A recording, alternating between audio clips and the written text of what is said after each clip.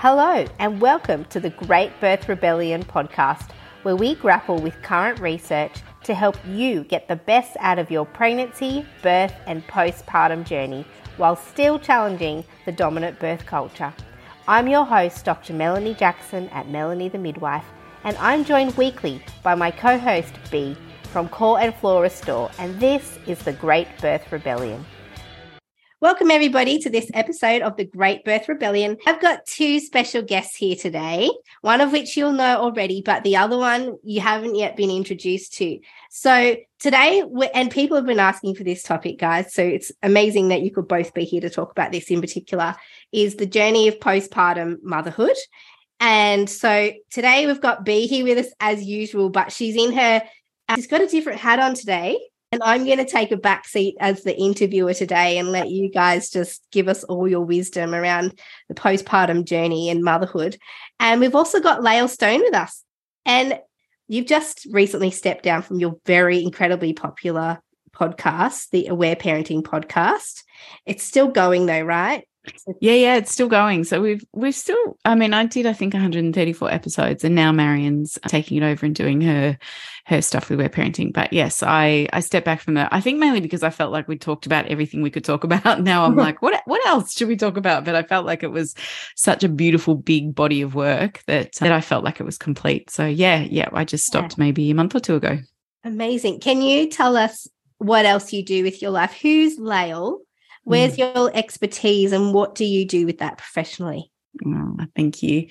Well, when people say, what do you do? I always struggle a little bit because I'm like, I do a lot of things, but my kind of titles at the moment are I'm an author, a speaker, and an educator and a consultant. So I actually started working in birth nearly 20 years ago. So I was a childbirth educator. I taught calm birth for a really long time. I worked as a doula for about 15 years, I think. And I also did a lot of postnatal kind of counselling, mainly with trauma for both, all families, like mums and dads, that kind of stuff. And then I moved into doing a lot of work with Aware Parenting. So I worked as a kind of parenting educator for a long time, running workshops and groups and working one-on-one. So I've probably my predominant stuff I've been done is really being a therapist for probably the last 18 years or so. And then I moved on to working with teenagers for about 5 years. I taught pleasure-based sex education in secondary schools, which was one of the most fun jobs I've ever done. And then I also built my own school about 3 years ago. So I created a school called Woodline Primary, and that was massive. That was like my fourth child. I think that was one of the hardest things I've ever done, building that. So I have my beautiful school that I've built, and I'm on a lot of podcasts. These days I do a lot of public speaking all around Australia. I work with the Resilience Project. My first book came out last year called Raising Resilient and Compassionate Children that I wrote with Marion Rose. Yeah, and these days I find myself just, doing a lot of wonderful work all over Australia, talking and speaking. B and I do some really fantastic, beautiful stuff together for mamas. And probably my most important job is I'm a mum to 3 beautiful kiddos. So my son is almost 23, and I have a 19-year-old daughter and a 15-year-old daughter. And I'm in the next phase of my life, which I know when you've got little people and you can't even go to the toilet on your own, you only daydream about those days where you just go and make yourself a sandwich and sit outside and have a cup of tea and you're undisturbed, right? I know how hard it is, but I'm in this next phase where some weekends my husband and I look at each other and go, oh my God, there's no children around. What are we going to do? So that's probably who I am in a bit of a nutshell. Oh, I have a question about this is already a sidetrack. I heard someone say that, one day you'll miss that you walk through the house and have to pick up all these little toys off the floor, kids' toys and stuff that's just always spread everywhere when you have little kids. Do you miss the mess? No. Okay, because I'm like, I don't think I'm going to miss the mess. No. Okay, no. good. And I don't miss having to buckle kids into car seats, and I don't miss having to go, come on, let's get in the bath. There's the beautiful things you miss of their like squishy little faces and how good they smell and those cuddles and just the cuteness of them learning and all that beautiful divine gorgeousness. I think you deeply miss, but I also love having teenagers and adult children. It is so awesome. Like, I love the teenage years, even though I know that can feel really full on for some people, but I also love having young adults because you just have this whole new profound connection and relationship, and you talk about stuff in a whole other way, and they're just really excellent humans, and I just love hanging out with them when we get to hang out with them. So I loved that phase of my life when I was in the whole birthing babies and breastfeeding and all that kind of gorgeous stuff. But now in this next phase, I'm really digging this part, and I'm not ready. I don't want to go back. I'm ready for like grandkids. Not yet, but like in 10 years, I'm like, yeah, then we can have other little grandbabies and look after them. And I get to do all that loving. And I've still got my sling that I used to carry my kids in. I'm like, I'm going to get out my sling and I'm going to put my grandbabies in there. And I love that phase so much. But I think I'm in that next little phase now, which is just really beautiful. It's beautiful. Oh, good. You've just relieved a whole bunch of mother guilt that I had about not savouring all of the tiny little messy things. So thanks for that. And B, I reckon we need a full introduction of you again, because if people didn't listen to episode 1 of The Great Birth Rebellion, they wouldn't fully know who B is. But you do a lot more work than just midwifery. There's a whole lot more that goes deep, B. So just give us a rundown. What do you do? So I think it's, I often think about the fact that you and I are doing this podcast around birth, because birth and being a birth lover, because I really am, but that was a big part of my life for 15 years. And really what I do now is postpartum more than anything. And I think I became really passionate about postpartum when I had my first postpartum, and I realized as midwives, we have this incredible scope of practice and this ability to work in the space, and we don't. So what I do now is around really the body and the mind in the postpartum space. So I do a lot of one-on-one birth debriefs. I do birth preparation chats. I do core and pelvic floor consults. I do one-on-one sessions around connecting people better to their pelvic bowl and doing internal release work and any trauma that lies in our pelvic bowl, and people have heard me say this a lot on the podcast, but the bowl holds so much of our story. It's not just the floor and the muscles. There is so much in that space that is so sacred, and often what we hold around our body is a lot of grit and shame. And so what I'm doing now is a lot of work around moving from shaming our bodies to honoring them and healing them. And so I have my online programs and live classes around core and pelvic floor health, which I really built with a huge, emotional health foundation. And I knew what I was doing at the time, but now I look back and I was like, wow, you really knew what you were doing without actually knowing what you were doing, because I was building, like, my pregnancy program is all around that emotional health and the connection to the body and the mental preparation for birth. But what I was doing was coming at it with compassion.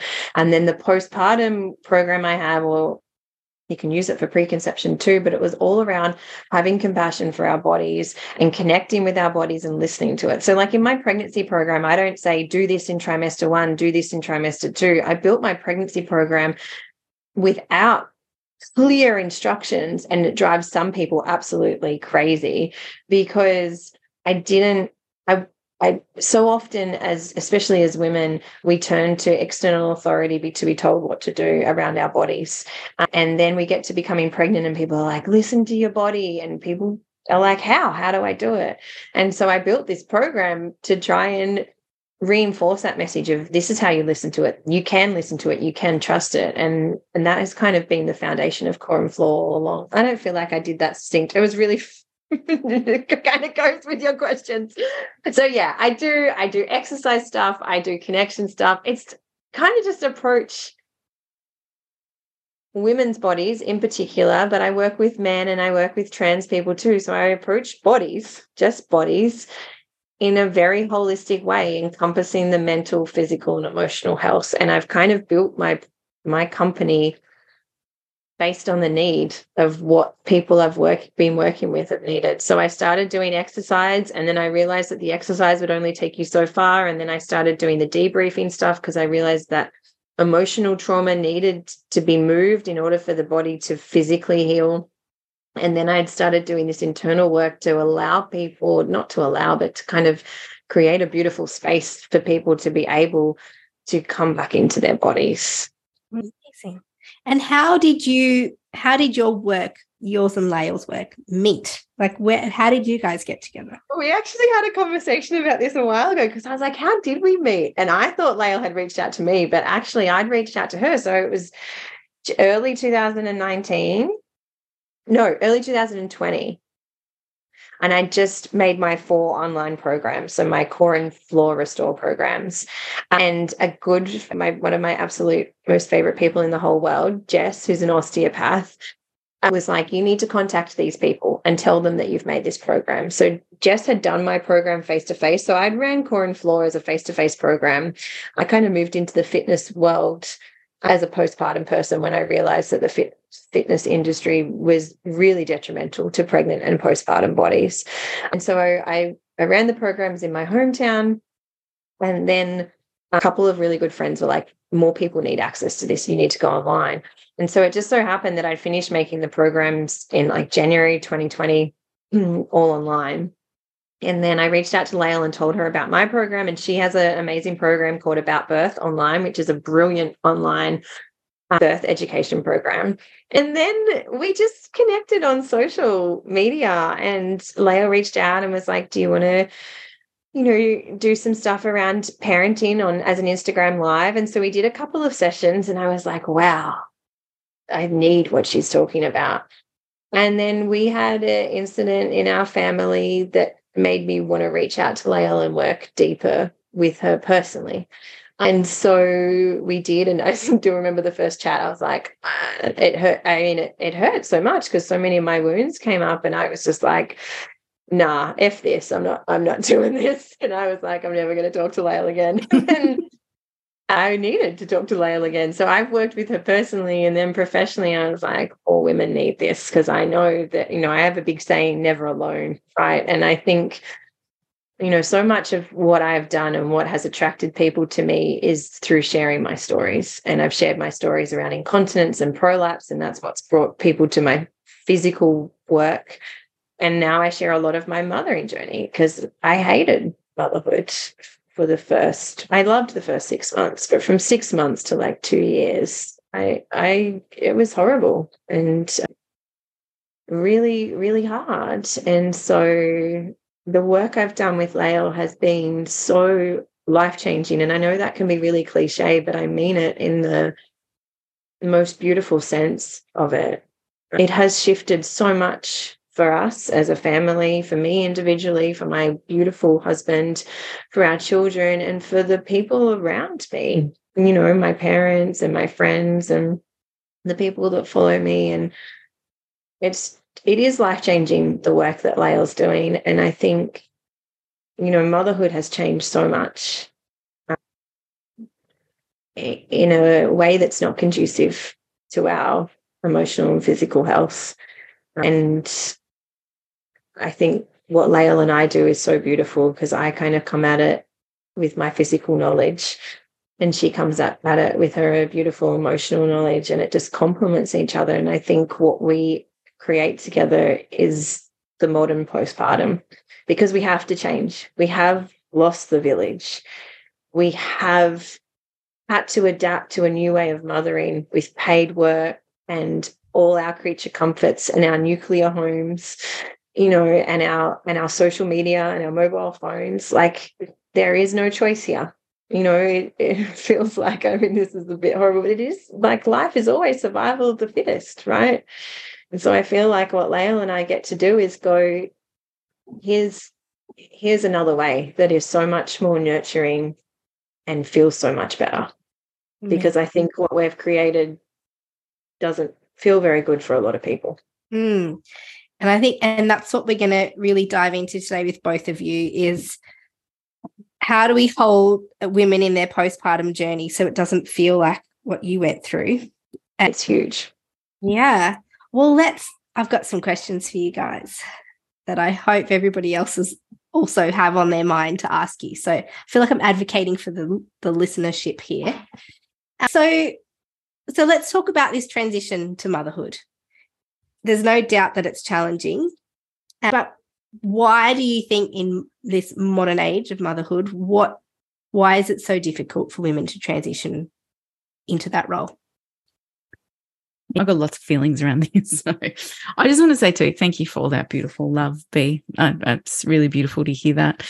And, when we created our About Birth program, our catch line was this: the first step of your parenting journey, because the birth was, well, it's kind of maybe even a bit before that, but it is the first part and can often set up what happens for us as parents, particularly if we've had trauma and a traumatic experience, and all those kind of things can have a huge impact on then how we journey into parenthood. So I love that you said that. I think, look, there's many factors I think that play into why it feels really, really challenging for mothers these days moving into that postpartum. I think, firstly, and we all know this, the lack of the village makes a massive difference. We have these babies and often from our systems, we're sent home, maybe 6 hours after you've had your baby. It could be the next day. It could be 3 days, even if you've had a cesarean, that you've sent home, and we're often sent home without the village to take care of us. There's no one really there, our neighbours or our aunties or our cousins or mothers or whoever it is, making sure that we are looked after, that we are in bed bonding with our babies, that we are being fed nourishing food, that we are being massaged and taken care of, that other children are being taken care of. Many of us are sent home to our kind of nuclear little families, and it's like, okay, here you go, like off you go. And particularly with the first baby, everybody will absolutely, say the same thing. You have absolutely no idea what you're doing. I was 25 when I had my son. I was so young and naive. I knew nothing. I reckon I read one book and I'll be like, I'll be right. Like, how hard can it be? That was my theory. Yeah, it didn't fare well. And I remember like 2 days later, my husband and I coming home, and we've got this baby, and we are looking at each other going, what the fuck do we do now? Like, this like, and, I think a maternal health nurse came and visited for like half an hour, and then someone came the next day. But we honestly, we were just so young and naive. And on some level, I look back on that and think it helped. What did happen is I had to rely on my intuition. I had to kind of move into going, how can I do this in a different way? But I also just felt like I was drowning because I had no idea around how to support. So I think on some level, the lack of the village is one of the first big pieces, is that we don't have that massive support network around us that we need in that postpartum phase. I think we're also not really exposed to the realities of what that phase of our journey is. So, and again, I think we look at, and you can say the same thing about birth. What we're taught about birth, particularly through the media, is that it's dangerous, it's usually high risk, it's, there's an emergency at some point, and that's often what we're indoctrinated in around, well, that's what birth is going to be, and that's what our subconscious story often holds for many of us, unless we've been exposed to other incredible experiences or positive experiences around birth. And I think in that postnatal phase as well, we are also kind of sold this reality. You just go home and then you get on with your baby and it's off. But nobody's really talking about the fact that, you might have to wear a nappy for a few days because, all these bodily fluids are coming out, and that it might feel really sore to sit down, and your breasts are going to feel potentially really engorged, or like there's none of the realities that are often shown around what it is. Now, I have to say, from starting working in birth nearly 20 years ago to now, 20 years ago, we didn't have Instagram. And I remember I was laughing the other day about when I used to go and teach birth classes, I would have to search and bribe people to see if I could use their birth video so I could show people the reality of what it was. And now you can actually just open Instagram and see as many births as you want. So there is, on some level, there is more awareness that we've got out there because we have access to seeing other people's stories and journeying into their homes and that kind of stuff. But I think we're still needing a lot more education around this next postnatal phase and how that can look. So on one hand, I think we've been kept in the dark, but it is opening up a little bit more to be able to see what it is what it can be. But I also think too, we have reached this point as women or whoever's birthing that we've got this belief that we should be able to do it all. And so if we're not feeling great, 5 days after we've had a baby, then maybe there's something wrong with us. We often compare ourselves to what we see online as well. So I think that can also be very detrimental. And I think everybody's postpartum journey is different, and women recover differently. Some feel really wonderful and ecstatic because of how they birthed and, becoming a mother. Others can feel really devastated. Some can feel really broken. I think every journey is different. And the number one thing that we need in this phase is support and unconditional love and holding and nourishing and nurturing, so that the mother can then learn to love and nourish and nurture her baby. And for the women who do have some kind of a village and support network, because there must be a collection of women who have great family ties or really understanding friends or some kind of a community around them, what advice would you give to women who to be able to properly access their support network, to how to direct their support networks to look after them in the postpartum? Well, I think education is really powerful, isn't it? So I think firstly, it's getting partners on board to help them understand, firstly, hey, this is what this next phase might look like. And what is it that would support you? You know, firstly, mum's job is to take care of the baby. Partner's job is to take care of mum. And then our community's job or family relatives' job is to also take care of the partner, so that it's a big team effort of how do we hold and take care of everybody. I think there's, you know, to be able to have a postpartum plan, we have birth plans that we often go, well, this is ideally what I'd love in my birth experience. I think a postpartum plan is a really, really good idea as well, which is doing things like setting up a food tree or a food roster for 6 weeks, so that your beautiful friends, I used to say this, you know, your friends don't really want to buy you teddy bears. They're like, how can we help you? So cook me a beautiful, nutritious meal and leave it out the front of my house. There'll be a box there. You don't even ring the doorbell, just text me. And if I want to see you, I'll let you in. And if not, thank you for making me a meal. And just one meal a week. If you've got 6 or 7 people who are willing to do that, what a gift to that new family, just of food. Or what else would it be? Someone to come and walk your dog, or somebody to help out with your washing, or someone to just come and sit and chat to you if you need to talk, or you know, hold your baby while you have a sleep. What do you think that you might need? And again, I think there's beautiful forums and information out there that do guide people to say these are kind of really core things that can really support the new family when you've had a baby. I think too, a big part of what we have as a culture now is we've made postpartum all about the baby. So we have baby showers. And the last thing baby needs is pretty little clothes. The first thing the baby needs is a beautiful, connected, well, healthy family. You know, even the way we talk about birth, we say, you know, all I want is a healthy baby. And, well, at least you had a healthy baby. What about the person birthing? What about her partner? What about the family as a unit? We need to stop focusing so much on the baby and start focusing on the family and seeing everyone as equal and how we can support them. So a beautiful thing that people can ask for rather than a baby shower is, you know, there's like a mother blessing. There's different words for it. I had one with mine, and the focus was on me. The focus was on my incredible village of women saying, we've got you. And we've not only got you for this birth, and we're not only holding energy for you for this birth, we've got you for postpartum. And we are going to nourish you emotionally, mentally, and physically.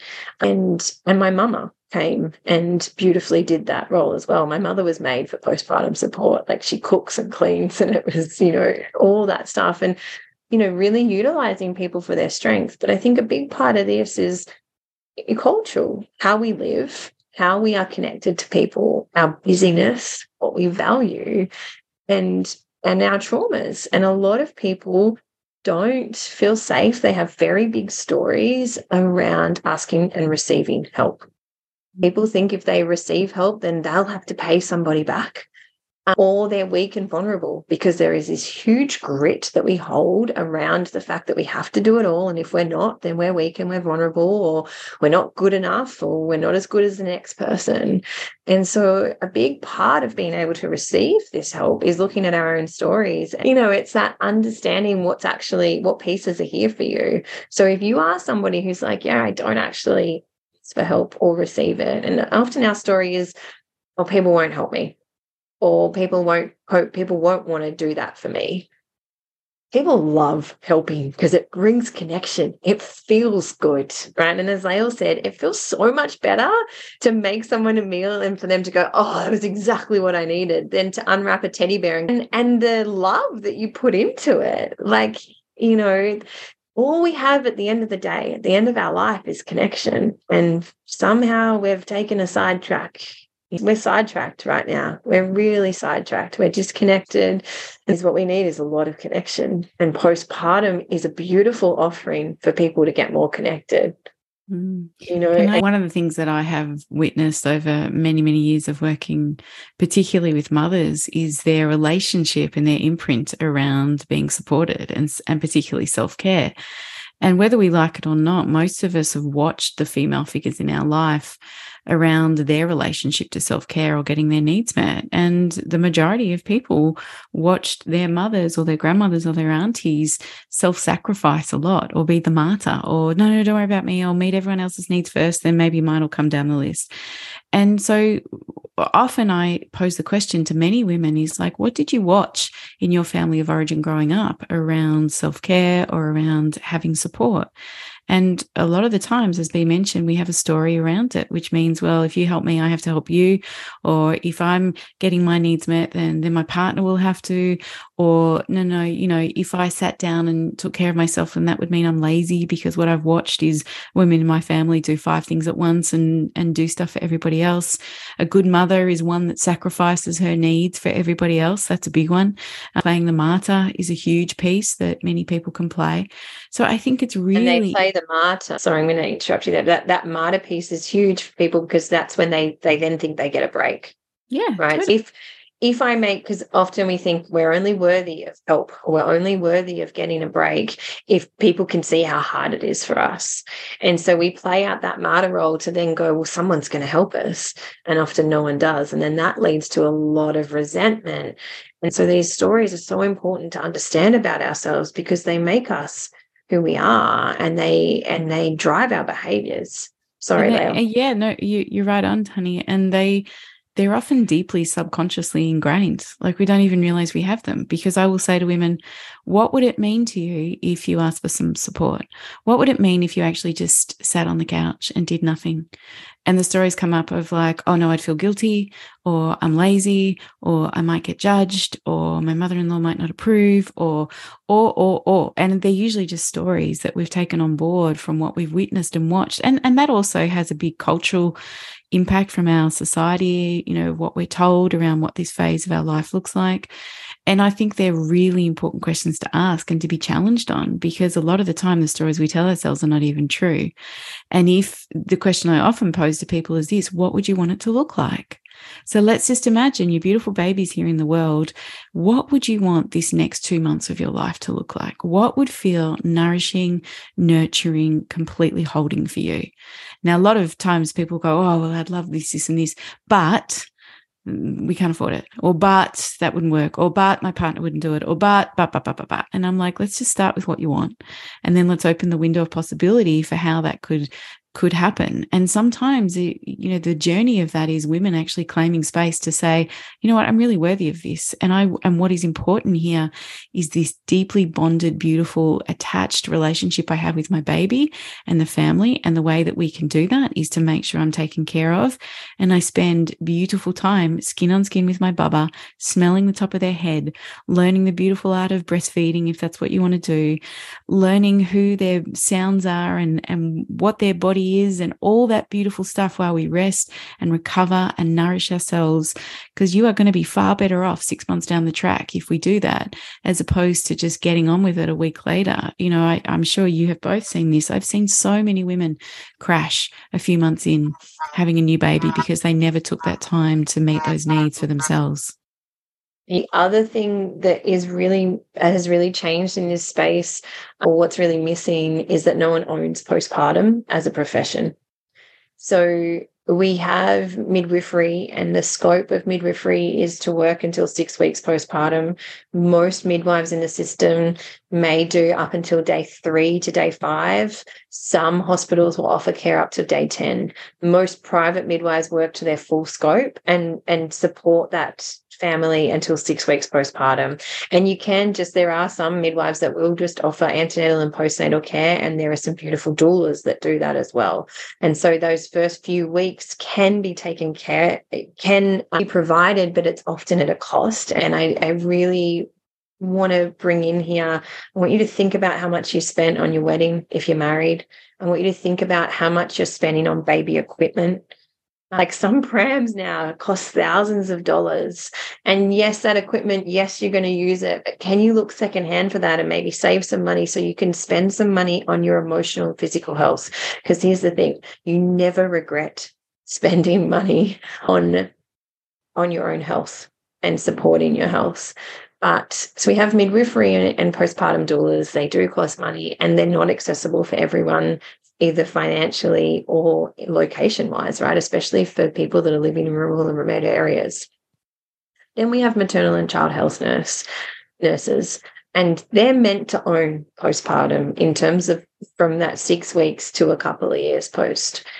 It varies state to state. Every state's doing their own thing. Then often they are restricted by the system that they're working in. So whether it's publicly funded or community or hospital, often it's owned by different sectors, and then that guides what support and advice they give.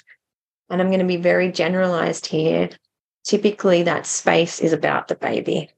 And what that care becomes is around the baby's development and the baby's medical needs more than anything. It's really that Western medicine approach to care. It doesn't often encompass everything, especially in a holistic way. And so I think what happens is postpartum gets left behind for the person who's given birth. And so there isn't the discussion around what's going on for your baby, for your body. See, look, I just did it then. What's going on for your body in terms of prolapse, incontinence, cesarean wound, healing, scar massage, exercise, and I think a huge thing that really prevents our healing, whereas doesn't prevent it, it's detrimental to it, is the 6-week check. Because people are told to do nothing for 6 weeks. And especially I come at this from a real physical thing. People are told to walk postpartum. We don't want people to walk postpartum. Walking is a full body exercise that places a lot of strain on the body. And what a lot of people do postpartum is they're not just walking. They're walking, wearing their baby or pushing the pram. Then if they're a mother of more than one or a parent of more than one, they've got the other child, the bike, the bike that didn't want to get ridden, the dog, and all the extra things. And so what they're doing is they're adding all this extra weight. Postpartum is a time of healing. Healing requires rest. And a lot of women are unable to rest, and then that isn't supported by our culture or the system. So we don't want people to walk. So people get told, don't do anything until the 6-week check. And then what the 6-week check is kind of set up is this belief system that we don't have to do anything for 6 weeks. And then once we hit 6 weeks, we magically heal and all our organs fall back into place. And I remember being at uni and being taught along those lines of you're back to your pre-pregnant state at 6 weeks. Well, maybe those hormones are coming back into balance. Maybe they're not, actually. Maybe they're not. Every person is unique. And as Lael said, every postpartum is unique. And then people get to that 6-week check and they get cleared for exercise. Well, what does that mean? Right. And this is why I think I've become so passionate about the postpartum, because I see lots of people doing great work in birth and more of us are doing more work in postpartum. But we've really it's like, oh, you've birthed your baby now, let's just care about the baby. No. If we want to truly care about a baby, we have to care about its parents. And more importantly, we have to care about that person that's given birth and is now recovering and healing. And no one holds this in a really holistic way. And I think, there's a huge scope for maternal and child health nurses, that it's going to take a lot of education and a lot of support and nourishing them to be able to then hold the space for postpartum people to heal. And it sounds like what you're saying kind of with this kind of gap, because we know there's this gap for women postnatally, which sounds like exactly what you guys have identified. And, we're keen to sort of help women understand what they need in that time. Lael mentioned earlier that there's this lack of village. And B, you're saying there's no ownership from any health professional over the postpartum journey. It sounds like it's quite possible that society needs to take back the postpartum journey for women and acknowledge that it's a social not a medical event, quite possibly, that, yeah, there might be some health and medical needs in the postpartum where we, might need to see a physiotherapist or somebody in regards to healing physically postpartum. Do you think it's possible that if we heal the social fabric of what women need postnatally, that will go away to fill the gap of what is lacking in postpartum care at the moment? If our culture was able to recognize the need to heal postpartum, that would then drive the system to meet the need. And so much of what I see in my work, because I don't just work with people early postpartum, most people come and find me in their 40s, 50s, 60s. I've worked with people in their 90s. And everything that I see really is a lack of postpartum healing. And I think this is culturally what happens is women generally feel okay in that first postpartum. And if they don't, they suck it up, because we do value this grit as women. So they suck it up. And, our culture really celebrates the bounce back. You've just got to listen to how women speak to each other. We compliment based on appearance. Right. And I had this happen to me with a maternal child health nurse. I turned up to this appointment with my second baby and she was like, well, you look fantastic, so you must be doing well. And she meant it with so much love. I know she did. But what I said to her is, actually, I feel like my vagina's filling out and emotionally I'm feeling the worst I've ever felt. And she was like, oh, okay, then. Well, you know what to do about that.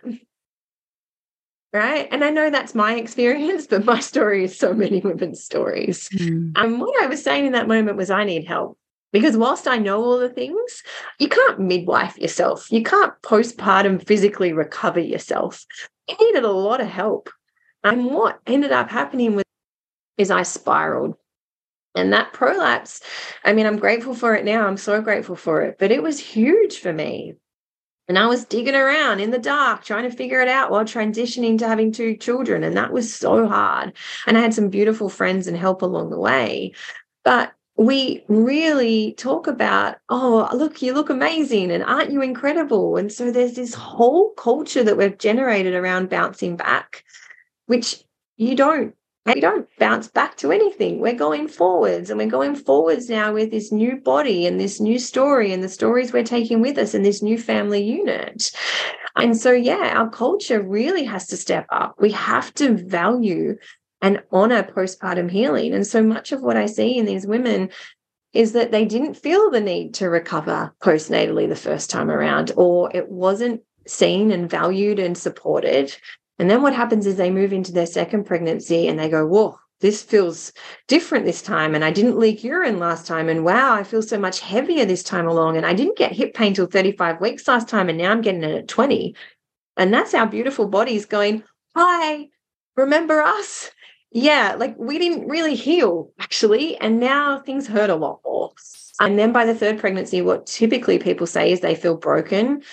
And again, once you've got 3 kids, there often isn't that, we don't make that time for self-care. And I went to say there isn't time for it. There is time for it. We just don't value it. And we don't allocate the time for it, because it's not about making time. We can't make time. We're not like, time is set. We're not, it's about allocating the time for it and feeling worthy enough to allocate that time for us and seeing value in it. Because when we see the value in nurturing the mother, what we truly understand is the flow-on effect of that is when you nurture the mother, you nurture the whole family. And our culture doesn't see that. And so, yeah, culturally we need the change, but we need to, those of us that work in this space, we need to put pressure on the system to change, because people don't source and get the care that they need because they can't afford it. And that is a true reality, right? Physiotherapy, osteopathy, massage, good food, it's expensive. And we're at a crisis point in the moment where the cost of living is going up. And my biggest drive is this should all be postnatally publicly funded. We give people pregnancy care, right? And look at what we give women in pregnancy, right? And we give them so many appointments. And then what do we do postpartum? And it's because we limit postpartum to 6 weeks, but we also don't give them enough appointments in that 6 weeks. And then we don't give them all the allied health that they need. I would love a bucket of money that is like, this is your bucket of money, spend it on how you need. So if you need to go and see a nutritionist and a counselor, you go and do that. If you need to see a physio, you go and do that. Every story and every postpartum is valid, and what you need is valid. And so if you need physiotherapy, you should be able to access that. I just really question, you and I, the Great Birth Rebellion is all about, the fact that the system is often not evidence-based and gives women what they think they need rather than what they actually need. And that if we asking the system to look after women postnatally, are we just going to generate this whole other issue where they can tick the box and go, yeah, we ticked that box, we looked after women postnatally, but what women actually need is a rest and breastfeeding support and a physiotherapy check for their pelvic floor and somebody to drive their children to school and someone to pick up all their shopping and, someone to just mop the floor. Like, yeah, there's all these physical needs. And that's what kind of fueled my question earlier is this always a medical issue? Like do we always need a system to deal with this? Or, yeah. I think when you're talking about money, it would be nice to have that support. I think when people break a leg and they get access to all this care, and the reality is we have a system. The reality is in Australia right now, we're very privileged to have Medicare, right? So I think the system could save a huge amount of money if they just spent some money on mothers. Yeah. You look at our divorce rates, you look at what's happening to our children and all the things the system has to do that is a flow and effect of not caring for people postpartum. It's that. So I think we have a system. We pay into that system, right? You and I pay into it. All three of us do. I want that system to step up. Everybody will be different, but at the core, what do women need postnatally to thrive? I would love to jump in just first from a more emotional point of view, because B, you can speak more to the physical aspects of what you see, and I think it is different depending on each woman and what would serve them. But I think one of the biggest things too that I see over the years that is a huge hole is the understanding what the transition is from the person before to becoming a mother, to being of service to this little person. And that is huge. I used to talk about it when I was teaching birth about, women often go through what I call the death of the ego, which is when they become a mother, they often feel like they can become invisible in our culture and society because we do not revere mothers at all in our culture. We often become invisible. So before you become a mother, you're often maybe recognized for the way you look or the job you do in the world or your contribution to society. We kind of have this identity. And then we pass through that kind of veil into motherhood and it becomes all about that little person, which is what the job is. But in the eyes of society, we often feel like we become very invisible. And that was a really hard transition, moving into that servitude of looking after a little person. And all of a sudden, this idea of I don't actually have any time to myself, the concept of feeling touched out just because you've got a little person on you all the time, the giving, and then wanting to kind of do the washing and clean your house because it makes you feel a bit better or feel like you've got some sense of control in your life. And then there's the massive, often gaping gap between perhaps how men experience this whole postnatal phase and women experience, and women often wanting, I just wish you would understand how hard it is. And then some partners doing the whole but I'm at work earning all the money, and we start playing the, who's doing it tougher game. And I often look back to going, okay, well, what if we educated our women more around what this transition is? What if we also started to unpack some of our story before we actually get to this phase around the way we were raised and what we watched in our family of origin around the roles that people took in the family and what we believe mothering to be? It's like, sometimes people are offered, before they get married, they're offered counseling as a couple together. I'm like, imagine if we had that before you became parents, where you could actually get together and have some support around what this transition is going to be. So it is spoken about. What happens if before we actually even have that baby in our arms, we got to process a bit of where we've come from, what imprints we've had growing up, the roles or what we're perceiving it's going to look like, and how we can move back to compassion with each other and working as a team, and how we all get our needs met in this scenario. I mean, they're conversations no one seems to have before you become a parent. And then, of course, when you become parents, then you've got this little person in front of you who's got a lot of needs, and then it becomes pressure, and then you're not sleeping enough. And then all of a sudden it just becomes a massive hot pot of stuff in front of you, and you're also recovering physically. It's really, really tricky. So I think on some level, we need a whole lot more education and realness before we even get to that stage to actually go, well, this is what it could be. And this is what we know serves people better. And let's talk about these things before we even get there, so that they're on the table and we're aware of it and we can catch it before we start blaming each other, and before we start competing to get our needs met, and, before we start, spiraling. What do you see as the biggest obstacles to women when they're trying to navigate self-care in the postpartum? Well, I think it's kind of comes back to what we talked about before, is often what we make it mean, like our relationship to self-care and our relationship to getting our needs met and our relationship to support. So I think that has a huge part to play. Firstly, just what our setup is around it, our willingness to have it, our willingness to be supported, I think is a really, really big one. I think that is the first place I always start, is, well, what would it be like? What would you want it to be like? And what does that look like for you? And what are you making that mean in between? Because many people have a story that says, I can't ask for help. It means I'm weak, or it means I'm lazy, or all those kind of things. So I think it's exploring some of those things first, and I think there is definitely those challenges financially of, well, if I have postnatal support, then it's going to cost too much money. And so there's stories around that can happen too. And I think that's where, again, as the village, we need to call in some of those women and friends to be like, hey, this is what being supported would be really amazing for me, and what could we do together? Often people have a really hard time asking for help. So who's like your best friend, who loves you, and who, and they're like, okay, it's this person. And I'm like, right, you need to send them this email, which says something like, I may struggle with asking for help, but I would really love it if you could organize this for me in the postnatal period, which is just 6 mates to make some food for us. And I'd really love if someone could come up, these are the things that I would deeply love. And maybe I struggle asking for it, but as my best friend, this would be the biggest gift you could give me. Right. And, as a friend, you'd be like, for sure, let me help you do that.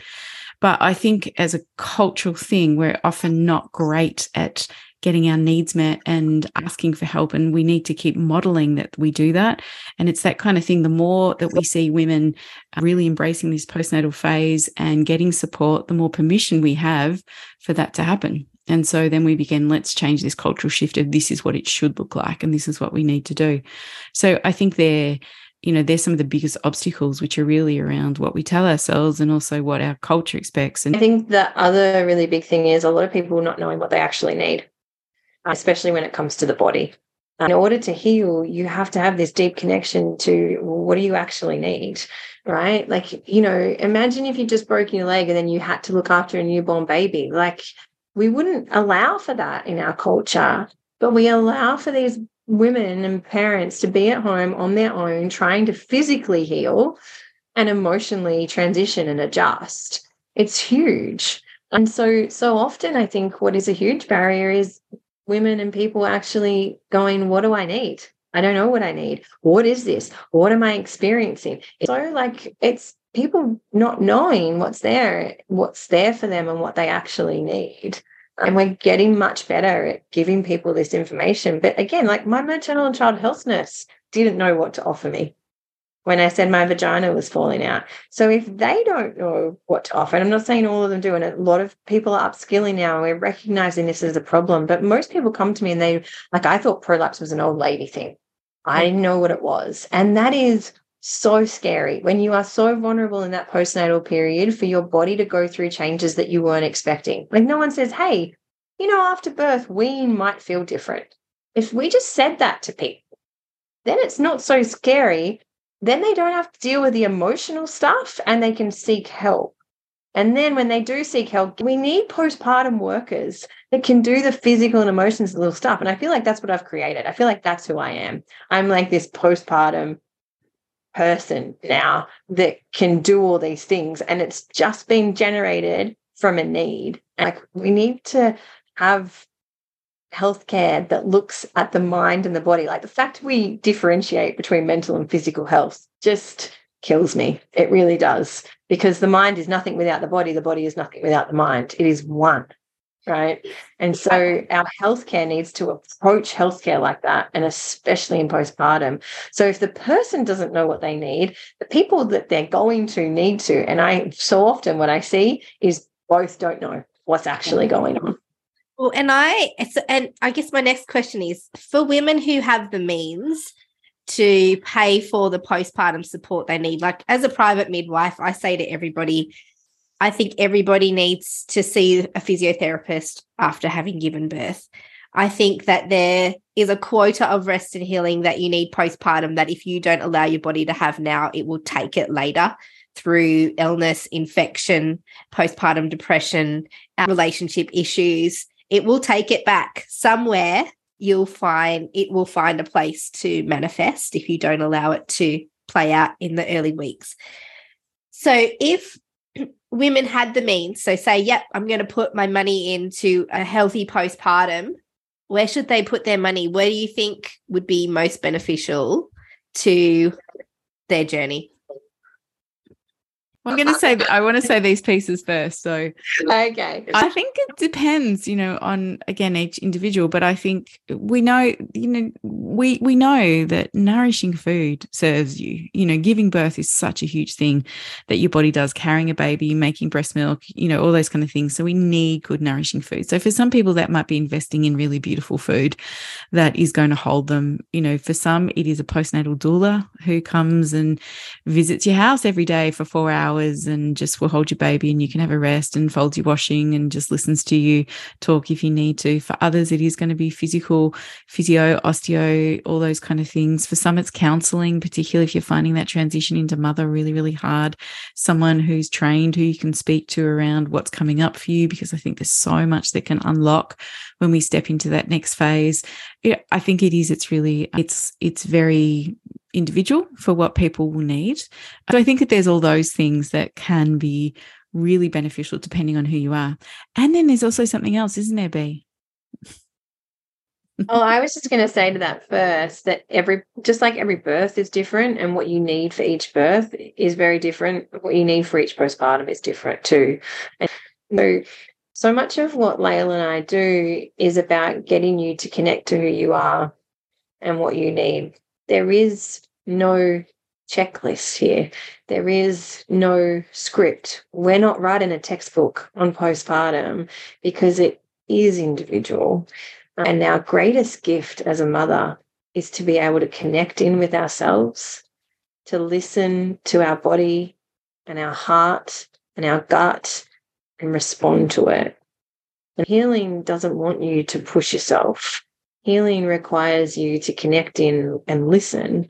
And now what Lael and I are creating is this whole, hopefully, cultural shift. We're contributing to the cultural shift of you matter, and you can listen to yourself and you can give yourself what you need, because that's really what you need to heal. And for some people, that will be really challenging. So Lael and I have created I'm so proud of it. It is an incredible online program that is called Holding the Mother. And it is around really trying to be that modern village and creating a tool for you to be able to get some information and guidance. It's a program that sits on the end of your bed and listens to you. I feel like I haven't done it justice. I think I'm really emotional about it because I'm so proud of it, because I think it's exactly what is needed, and we've kept the price low because we want it to be accessible. We really just want this information to be out there, and we've worked so hard on it to create something that we really want to hold you. We want it to be able to hold you physically, emotionally, and mentally, and help you to start your journey off in a way that is right for you. Yeah, and it's cheaper than a physio appointment. I mean, I think you should also have a physio appointment, but I'm just saying it's cheaper than a physio appointment, and it's available on both of your websites, right? Because be yourcoreandfloorrestore.com and Lael, Okay, coreandflorarestore.com.au. These links will be in the show notes as well. So if this course resonates for you, you can just click on the button below this podcast episode and it'll take you to where you can get it. And Lael, your website? laelstone.com.au. Yeah. I just want to also say too, I think what we've created in that program is it's a combination, exactly as B's saying, of the body and the mind. So there's beautiful, so gentle, nourishing exercise videos that B does that takes you through everything you can imagine to support your body in that postnatal phase. It's really beautiful. I mean, I watched her record them all and I was practicing as she was doing them, even though my youngest is 15. But also we really do address all those pieces around the emotional stuff of who is it? Who are you as a mother? And what are the feelings you've got there? And what is your relationship to guilt and self-care? And how do we communicate well with our partners, and how are we feeling in our bodies, and what is our relationship? And we've got beautiful relaxations and guidance. And it really is like a big warm hug to go, hey, this is a huge phase in your life and we're here just to kind of hold and guide you. And I really agree with you, B. I think it's everything that I wished I had 23 years ago when I had my son.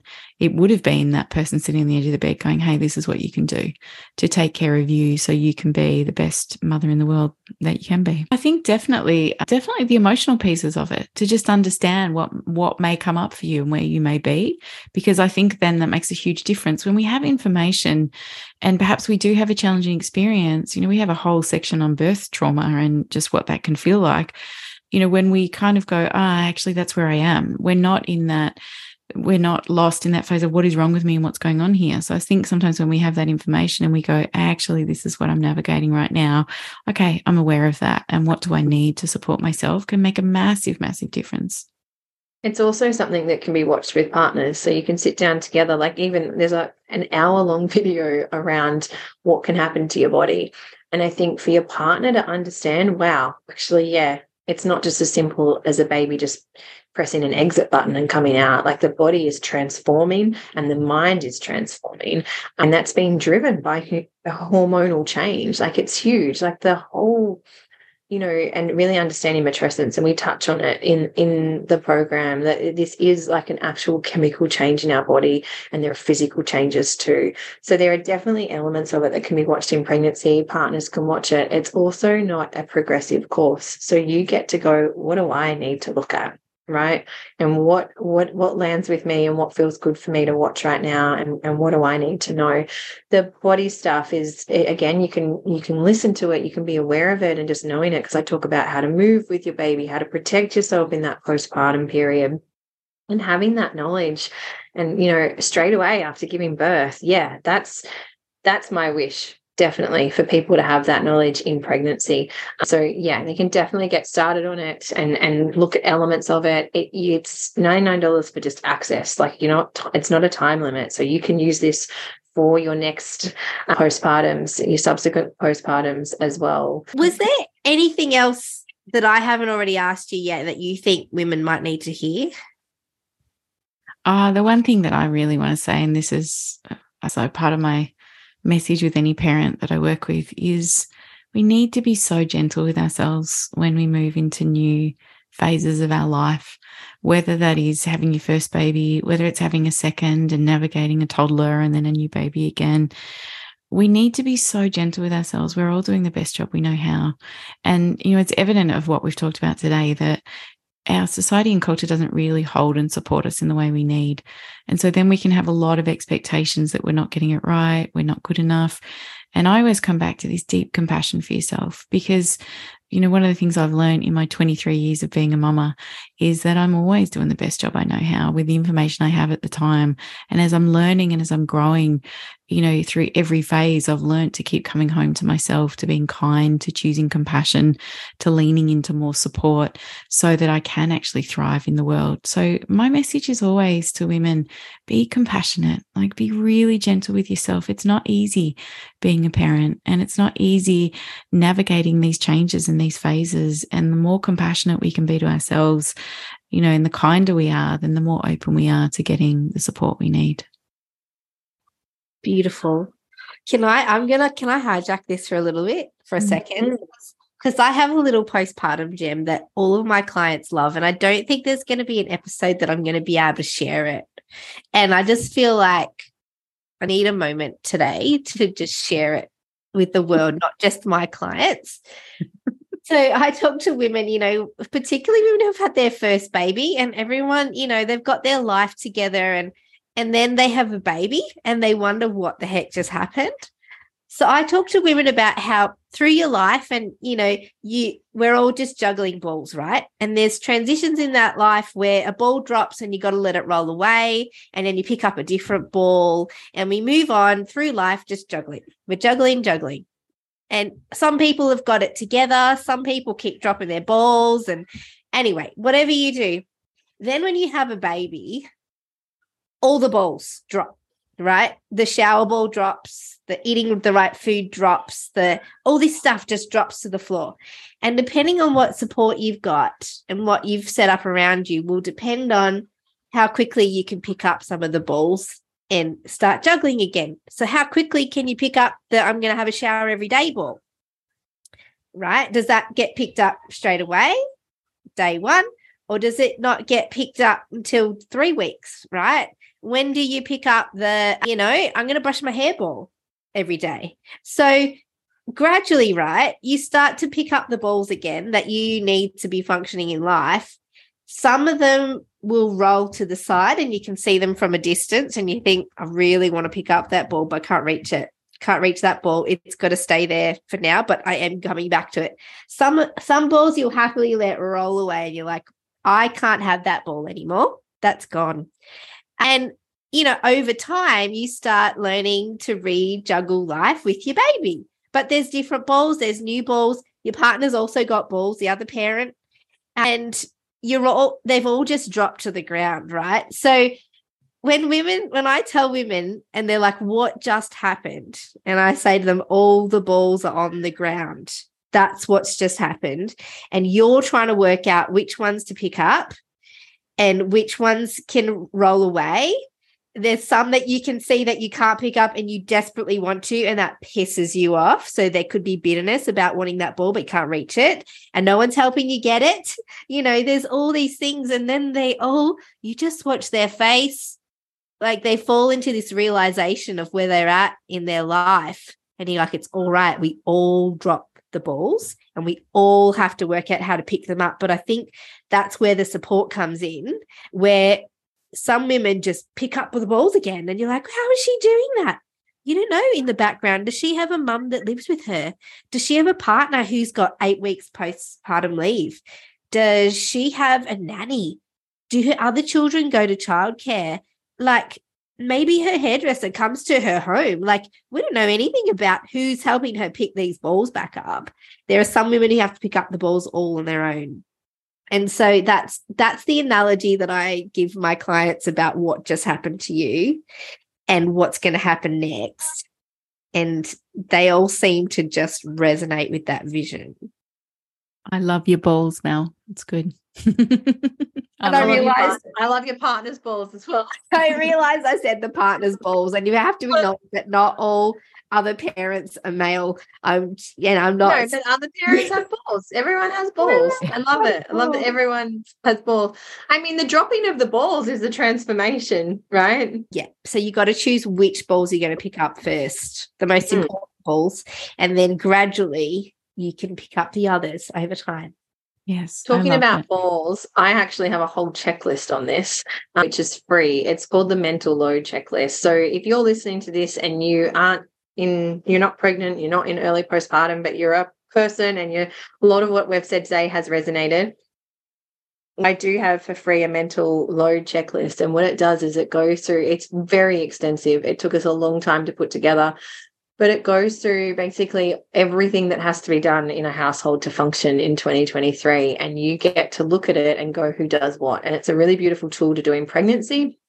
It's a beautiful tool to do at any time in your life to actually realize who's juggling what balls and can the ball load be more even and who can support you to pick up more balls. I love it, Mel. It tied in beautifully. So that is free. It's on my website. It's under the freebies section, and you can download that. It's a beautiful thing to do with your partner. It does come with a warning that it can be a very heated discussion and it can bring up very big feelings for everyone. The other thing we kind of really wanted to suggest here is if this program that we've created isn't for you at the moment because you're not pregnant or early postpartum, and it's, you know, this Holding the Mother program, we've really kind of tailored to that first 6 months of postpartum, 0 to 6 months.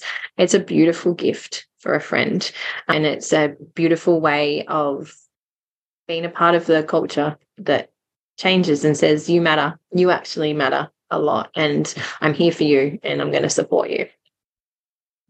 Gorgeous. Thanks so much, ladies. Oh, should I call you ladies? Is that bad? No, I'm happy to be a lady. Okay, I don't normally call women ladies. I just did it and went, oh, do we not call women ladies anymore? I'm happy to be a lady. Like just don't call me good girl. I don't like being called a good girl, but I'm happy to be a lady. Yeah, or you can call me a queen. Thanks, queen. Yeah, thanks, queens. Thank you, queens, for that amazing wrap up on postpartum. And if anybody's interested in that course that Lael and B have created called Holding the Mother, it's available on both their websites. Under this podcast, you'll see their website links where you can click the button. And also, if you're on the mailing list for this podcast, their info will also be in the email that you get every week if you're on the mailing list. So then you can click on through there. And we will see you in the next episode of The Great Birth Rebellion. Thanks for listening with us today. Don't forget to subscribe to our podcast on your favourite podcast platform and join our mailing list at melaniethemidwife.com. Mel sends out weekly emails with access to all the evidence we use in this podcast. You can find out more about Mel at melaniethemidwife.com and find out more about me, B, at coreandfloor.com.au. We can't wait to bring you next week's episode of The Great Birth Rebellion. Yeah! Yeah! All right.